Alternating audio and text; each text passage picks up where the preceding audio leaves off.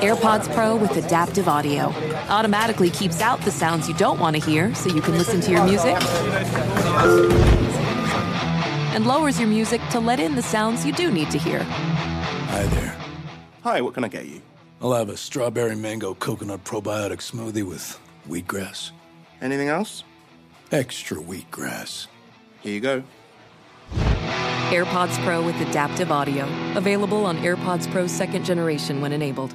The national sales event is on at your Toyota dealer, making now the perfect time to get a great deal on a dependable new car, like a legendary Camry, built for performance and available with all-wheel drive. You can count on your new Camry to get you anywhere you need to go. Or check out an affordable and reliable Corolla. With a trim for every lifestyle, from the hip sedan to the sporty hatchback, there's a Corolla built just for you. Check out more national sales event deals when you visit buyatoyota.com. Toyota, let's go places. Brought to you by the reinvented 2012 Camry. It's ready. Are you? Welcome to Stuff You Should Know from HowStuffWorks.com.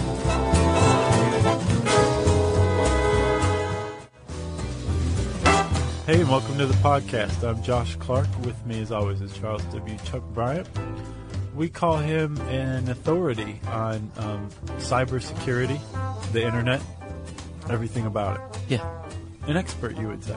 That's right. Hey, should we say hello to our latest celebrity fan? Who?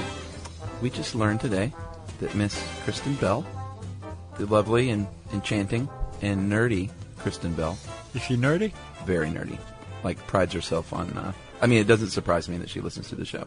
Yeah. Because she's on record as being a big nerd. That's cool. Which is one reason I like her a lot. And she's curating a Newsweek page, right? Yeah, like things she likes, or kind of one of those deals that they do in magazines now. Yeah. And she listed us. That's pretty awesome. How about that? Thank you very much for that. I'm a huge fan of Party Down, which she was in, and other stuff that she's been in. Forgetting Sarah Marshall, how's it going? Yeah, and you got to see her sloth video online that she did on the Ellen Show. It's pretty funny. Okay. Highly recommended. Okay. So that's all I got. That's all the sucking up I'm going to do.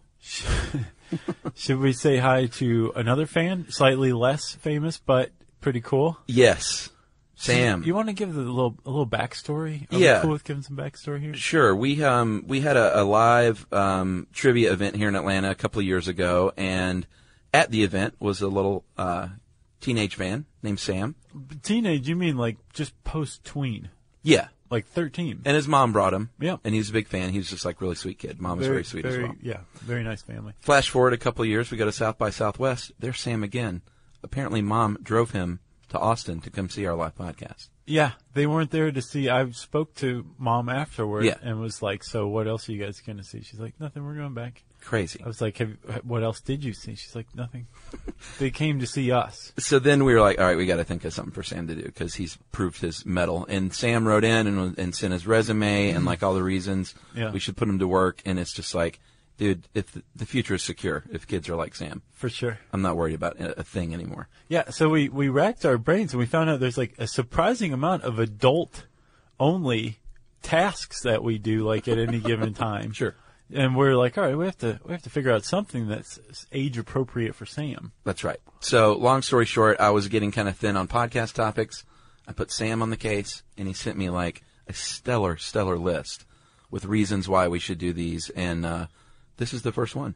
This is one. And he had a lot of overlap on ones we had already recorded that aren't out yet. So that just goes to show you that Sam is like, he gets the show. Right. And so as Sam's picking these out, we're going to let you know if this is a Sam one. But since this is going on in the summer, we're going to call this the Summer of Sam. That's right. Sam's choice. All right. So that's the longest intro ever. That wasn't even the intro, man. Well, let's get to Cyber Wars then. Let's. All right. Bossy. Well, you know. Chuck, have you ever been to Bellingham, Washington? No. Okay. I have not. Have you been to Washington? Been to Seattle. Isn't that where Van Nostrand lives? Oh, yeah. Or is it Oregon? No, he's Washington. Okay. Mm-hmm. So in Bellingham, Washington, on June 10th, 1999, at the Olympic Pipeline Company, a systems control and data acquisition system. There's systems twice in there. Okay. But a SCADA system, which is basically like a computer program that like can make a valve turn or turn something off or do something mechanical. Right, yeah. from digital binary instructions, right? Sure.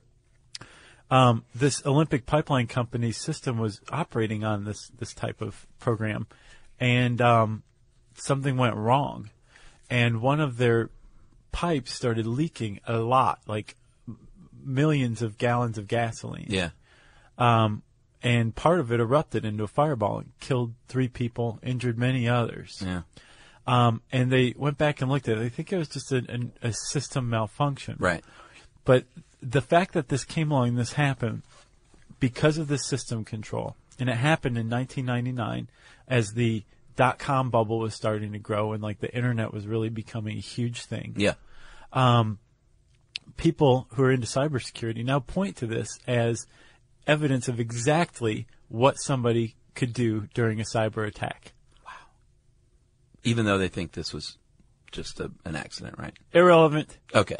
But they weren't like pointing to that as like, no. Okay. No, they don't think that had anything to do with Gotcha. it. But they were saying this is what it would look like if somebody had wanted to attack. Like this is what a cyber attack would look like. That makes sense. Because it's not just the Olympic Pipeline Company that's using these systems. All over the United States, companies, law enforcement agencies, military, government, banks, public works, all of these things are all running on what amounts to Windows. Yeah. It's as simple as that. Yeah, Microsoft systems, many of them. And as Jonathan Strickland wrote this from Tech Stuff, the article. Yeah. And as Strickland points out, a couple of things. Microsoft has been kind of chastised over the years for their security or lack of security in some of their programs. And the other thing he points out is the Internet grew so fast and everyone got on board so quickly that it kind of outpaced what we could even do security-wise. Right. It was all of a sudden government agencies and power grids and emergency services and weapon systems, water and fuel pipelines, all this stuff is running on computers, and a lot of it through the Internet, and we don't quite know how to guard against a cyber attack. No, and apparently even as far as like the knowledge of how to guard against cyber attacks goes, the United States is lacking compared to like China and Russia. So we're kind of in this really weird position right now where we've realized that all of the ponies are hooked to a single basket of eggs, and all it's going to take is a couple of Black Cat firecrackers to scare all the horses off. That's the best analogy I can come up with. Did you just think of that, or did you? I just thought of that. Really? Yeah. My imagination's back. I can tell you where I time traveled to. Awesome. Where? I can't think of it. Okay. All right, let's go back a little bit in time. I don't think we need the Wayback Machine for this, because we're just going to 1997. We can just like walk outside. Yeah, that'd be a waste of time for the Wayback Machine. 1997, some pretty smart people caught on early that, hey, we could be vulnerable to something like a cyber attack, so let's look into this. Let's put a red team on it. Red team is are friends that act as enemies to try, you know how they hire these people to like break into your home? Yeah. Those are red teams, basically. Right. Like from Star Wars. Yeah, exactly. So let's get a red team. Let's name it this mission something really cool out of a football playbook. Let's name it Project Eligible Receiver. Do you know how many times I had to look at that before it finally sunk in what words I was looking at? Oh, really? It does look kind of funny. It looks like Eleanor Rigby when you glance at it. At least I think so. Yeah. It doesn't to me. I was thinking more of like a radio receiver or something like that. No, I think it just means about football. No, it totally does. Eligible I'm just saying, receiver. like, I read this many times before I was Right. like, oh, okay. So a lot of this is still classified, so we don't know everything. But basically they hired some hackers, which is what you do to test your security. They being the Department of Defense. Yeah. Department of Defense saying, hey, can you nerds hack into the Pentagon system? And afterwards, we won't assassinate you. Exactly. And the nerds were like, just watch this. And it took 3 days before the Pentagon even knew that they were being cyber attacked by the red team. Right. Like, pretty successful and very sobering. Yeah. So, it was, I guess, kind of an eye-opener for the DOD. and they, I'm sure, used it to step up security. Not fast enough, though, because after this red team attack, Operation Eligible Receiver, an actual attack, which they later came to call, what was it, Moonlight Maze? Yeah, this is 1 year after that, the tests. A year after it, somebody launched an attack, and it was I guess what's probably the most typical kind of cyber attack, where you insert some sort of software to basically spy and get files and gather data and download sensitive materials, right? Yeah. And apparently it took 2 years before NASA, the Pentagon, and other agencies in the U.S. government accidentally noticed that they were being spied on, cyber-wise. Yeah, they got data like strategic maps, troop assignments, and positions. Not good. Right. Very scary. And they traced it back to Russia. Doesn't necessarily mean that it came from Russia in its origin. But at least that's where they traced it to. And this is cyber warfare. Like, it's happening. It's been going on since the 90s, pretty much. Yeah. It's not, is a cyber war coming? It's like, how do we prevent, like, a cyber war from bringing us all down? Yeah. Pretty much. And it's apparently, from looking into this, there's like two camps. There's like a gloom and doom camp where it's like, yeah, if somebody really wants to mess things up, they're going to be able to, and it's going to be pretty easy. Yeah. And the sunny, optimistic camp is kind of like, no, we know what we're looking for now. Like, sure, they could launch an attack, but we'll be able to stop it in time before it can do like a lot of damage. Yeah. So we'll see. We'll lay out everything for you. You can decide who's right. That's right. Welcome to 500 Greatest Songs, a podcast based on Rolling Stone's hugely popular, influential, and sometimes controversial list. I'm Brittany Spanos. And I'm Rob Sheffield. We're here to shed light on the greatest songs ever made and discover what makes them so great. From classics like Fleetwood Mac's Dreams to the Ronettes' Be My Baby, and modern-day classics like The Killer's Mr. Brightside. Listen to Rolling Stone's 500 Greatest Songs on the iHeartRadio app, Apple Podcasts, or wherever you get your podcasts. Hey Sarah, I love that spring break vlog you posted on Zigazoo. OMG, you watched it? Yeah, it was edited so well. I think you're so talented. Social media interactions are only positive when you use Zigazoo. Zigazoo is the world's largest and safest social media network for kids. Your kids can upload their content and see what their friends are up to. With Zigazoo, they can create videos, enter to win prizes, and try out the latest dances and trends. There's no commenting, no text messaging, and everything is 100% human moderated. Plus, all community members are real, verified kids just like yours. There are no bots, trolls, or AI. Because Zigazoo is about one thing and one thing only, and that is fun. Try out Zigazoo this spring break and let your kids share your vacation vlogs and best edits with their friends safely. Download the Zigazoo app today. That's Zigazoo.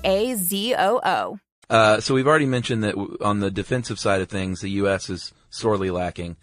But on the offensive side of things, we've actually done this ourselves more than once.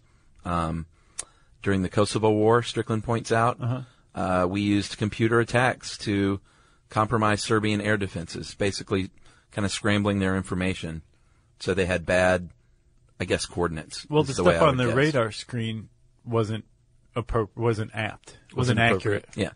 Okay. Or appropriate. Did you see that one? Oof. So we did this. We launched it, and it worked.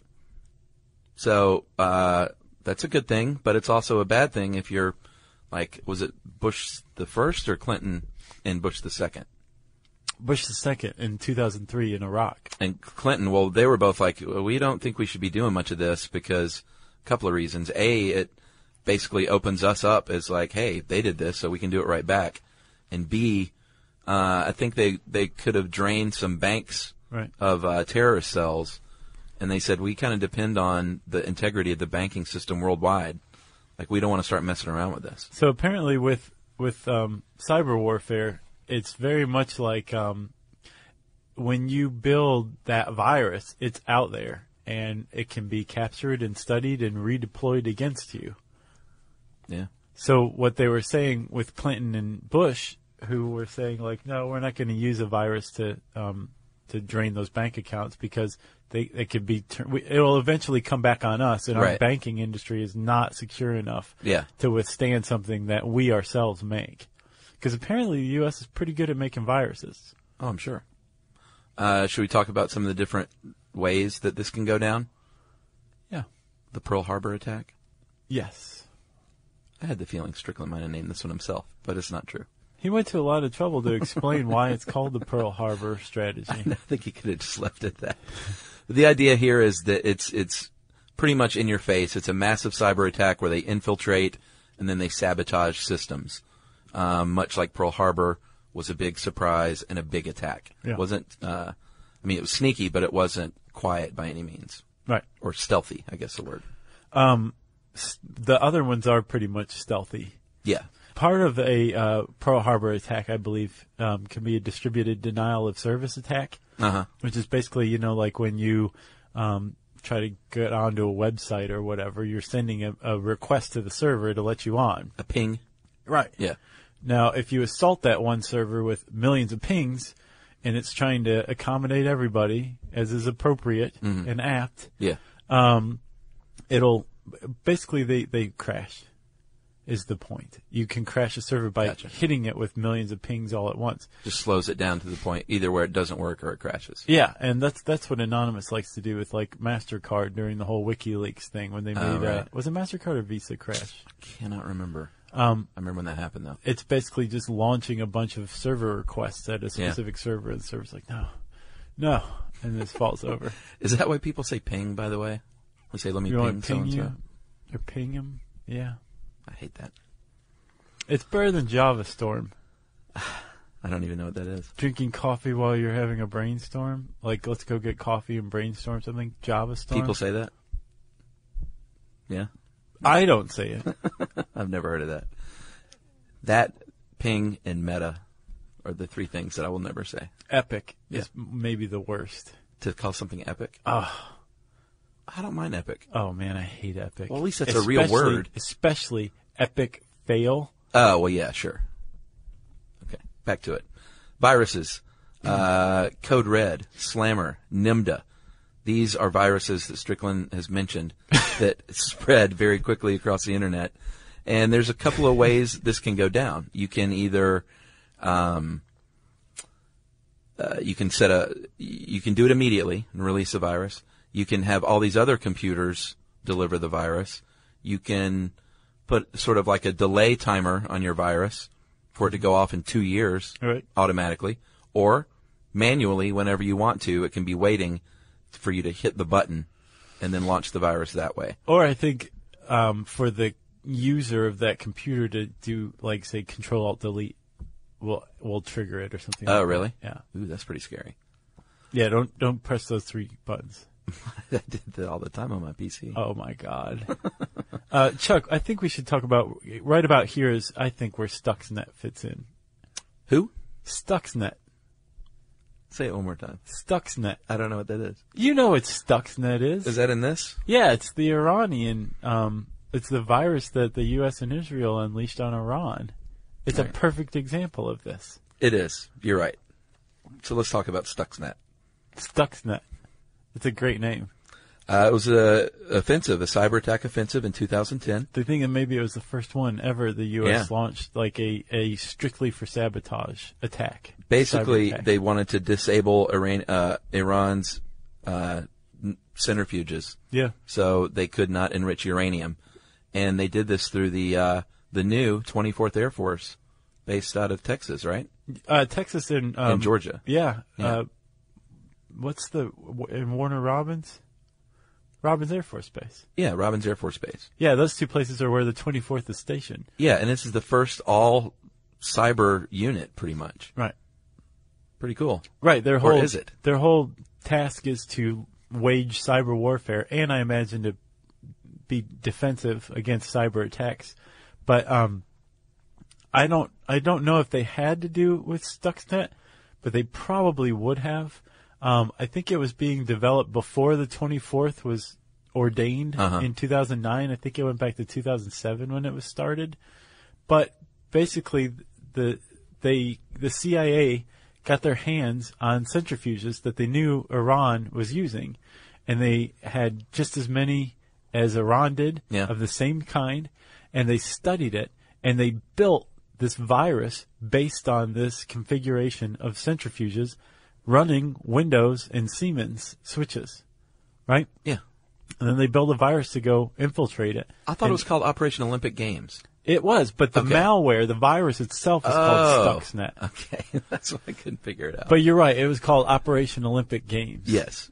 And this whole operation was this huge, sweeping, awesome, massive, secretive, basically imagine like the CIA. Do you remember Uncommon Valor? Oh, yeah. Okay. Do you remember when like they're training at that replica of the camp? Yeah. Okay. The CIA did that with Iran's centrifuges for their nuclear program. And they figured out exactly how it worked, and then they figured out the best way to break it. Was Gene Hackman bankrolling the whole thing? Oh, yeah, he was there. To get his son out? He was just staring at this menu of guns in silhouette that he wanted to order. You remember that? Oh, yeah, dude. I thought that was so bad. Yeah, but that was a huge, huge movie for, like, dudes our age. No, I'm saying bad as in, like, good. Oh, okay. Yeah. Gotcha. So Stuxnet Olympic Games happened, and like you said, it was the first offensive cyber attack. Right. Most of the other ones have come in the form of sneaking in and lying around and watching and waiting and spying. Well, Stuxnet had that too. Oh, was that the initial phase? There was a companion program called Flame. Right. That somehow, this is the part that's the biggest mystery. Iran's nuclear program is not connected to the internet. So somebody got that in on thumb drive. Okay? Wow. Infected their local system. And Flame sat there and basically just studied everything. Told the U.S. how the configuration was set up. Oh, okay. And then they built it. And then they inserted Stuxnet. And basically, it made all of their data look like everything was operating normally. But it was telling their centrifuges to spin out of control and basically break themselves. It's like Ocean's 11 when they built the replica vault. Exactly. It showed the replica video. There's nothing going on. So basically, the Pentagon has been watching a lot of movies. Yeah, pretty much. But this is a hugely successful attack, if not at the very least for American cyber warfare, because it supposedly set Iran's nuclear program back by at least a year, if not more, in the hopes that this would let us continue talks. Yeah, and I think it said one of the aims was to make them feel stupid, and they said it worked. Yeah. Like they'd done something wrong. Yeah. And that's why these systems were failing. It's pretty scary, man. But the point is now is, okay, that's out there. Stuxnet is out there for anybody who can get their hands on it. You gotta quit saying Stuxnet. That's the name of it. I know. It's a great name. All right. Stuxnet with an X. With a nougaty center. But it's out there, and the U.S. is now basically just the computer equivalent of Hiroshima was just launched by the United States. Yeah, and nice little setup there. A lot of people are comparing these days of the early days of cyber warring to the early days of nuclear bombs, and that there's not a ton of defense. Not anyone really knows what they're doing. It's sort of a chaotic mess that everyone's trying to get their finger in the pie, though. Yeah. And like the other US countries, like China, I believe, Russia, who are apparently better equipped to defend against a cyber attack than the U.S. is. So basically the U.S. is SOL. Really playing with fire. Well, and that's why Clinton and Bush were declining to use these. It's one of the reasons. We're like, this opens us up to counterattacks, and this may not be the smartest way to, like, we wouldn't go out and just drop a nuclear bomb on a country. Right. Oh, wait. We did. Right. Oops. Twice. Yeah. What else you got? Let's see. We talked about the system controls and data acquisition systems. Yeah. That was basically that is the Achilles heel of infrastructure.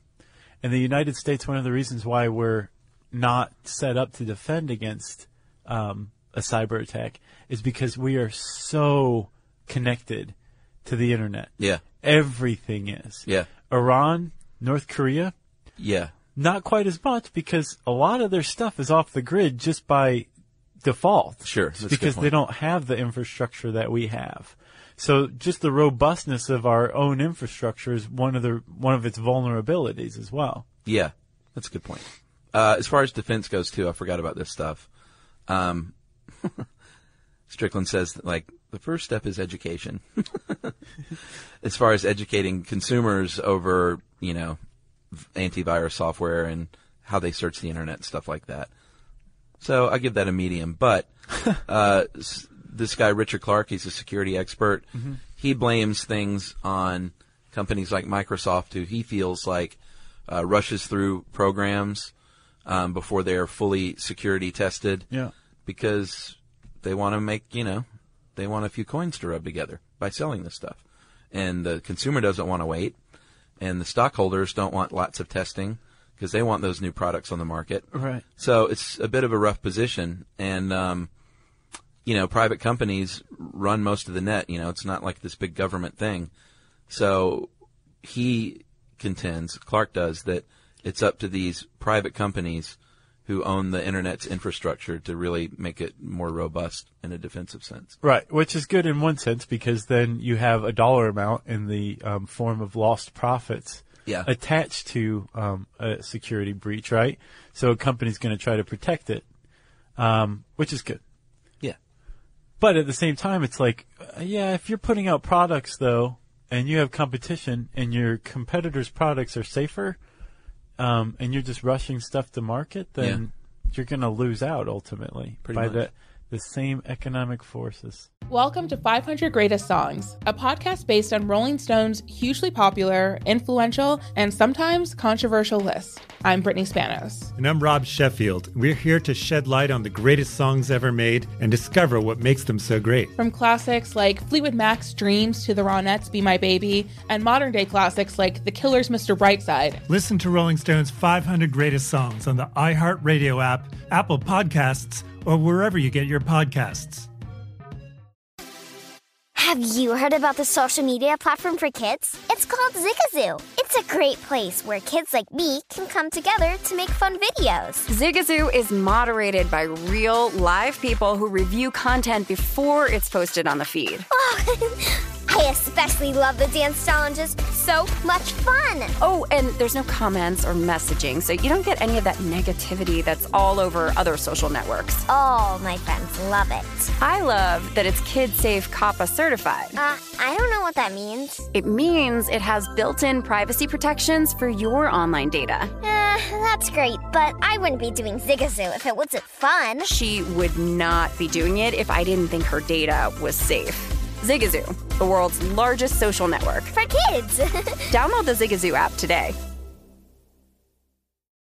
And Jonathan also points out, too, that, a scary way this can be implemented is as a 1-2 punch with a physical attack. Yeah. So, this is the one that wakes me up in the middle of the night, is a cyber attack is launched and the electric power grid is shut down and gas lines and water lines start going haywire. Yeah. And then all of a sudden, in comes the Red Dawn team parachuting in. Well, that's what we did to Iraq in 2003. We sent a cyber attack that messed with their, their air defense systems. Yeah. And then we invaded. So that's happened before, and we've done it. Doesn't surprise me. Yeah. Cyber war. We're in the midst of it. We're in the midst of it. Pretty crazy stuff. Get your, Norton antivirus? That'll just solve everything. Yeah. Education. That's all. That's the only. That's all we can do to prevent cyber war. If you want to learn more about cyber war and read this article by Jonathan Strickland, you can type cyber war, one word, in the search bar at howstuffworks.com and it'll bring it up. I said Jonathan Strickland, which means it's time for a listener mail. It's time for a lot more than that. I'm going to call this Beer and Fire. Hi, guys. I'm a professor of history and a longtime addict of your show. I use the podcast in my college classes to talk about how we use history in entertainment. I'm writing about the Great Chicago Fire podcast, especially as it relates to my research. See, I study the history of alcohol, and I teach a class on the history of beer. Pretty cool. Yeah. We study the economic, social, and cultural history of beer, and we make beer in class and do weekly beer tastings. What? Yeah. Anyway, aside from the stuff you mentioned in the show, the Chicago Fire is important because it wiped out about 3/4 of Chicago's breweries. Something like 18 breweries were destroyed by the fire. Of course, people still wanted beer. Chicago and the upper Midwest was populated by a lot of Germans at the time. This gave birth to the beer industry in Milwaukee. Before the Great Fire, Milwaukee was a beer town, but not a major supply center. Schlitz, especially, is a good example of how the Milwaukee beer industry reacted to the fire. Joseph Schlitz, the founder, at first donated thousands of barrels of beer to Chicagoans in the weeks after the fire, but sensing an opportunity, he then opened a distribution point in the city. After all, there were still hundreds of thousands of thirsty Chicagoans. He opened Schlitz-Tide saloons. By the 1880s, he was selling about 50,000 barrels of beer in Chicago alone, which is about 17% of their total. Wow. And the slogan... Total daily intake. Yeah. The slogan for Schlitz, the beer that made Milwaukee famous, came out of this period and is because of the beer sold after the fire.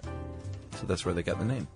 By 1902, Schlitz was the largest brew in the world, a title it would trade back and forth with Budweiser until the 1950s.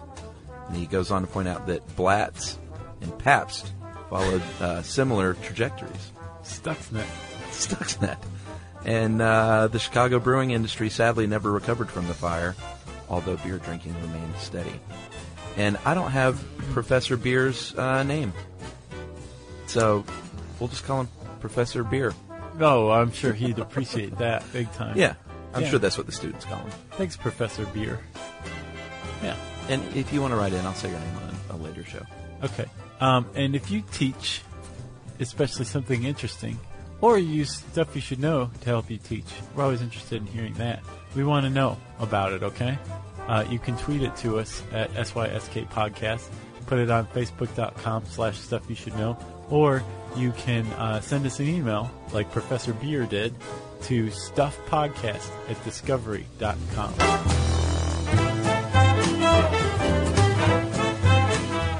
For more on this and thousands of other topics, visit HowStuffWorks.com.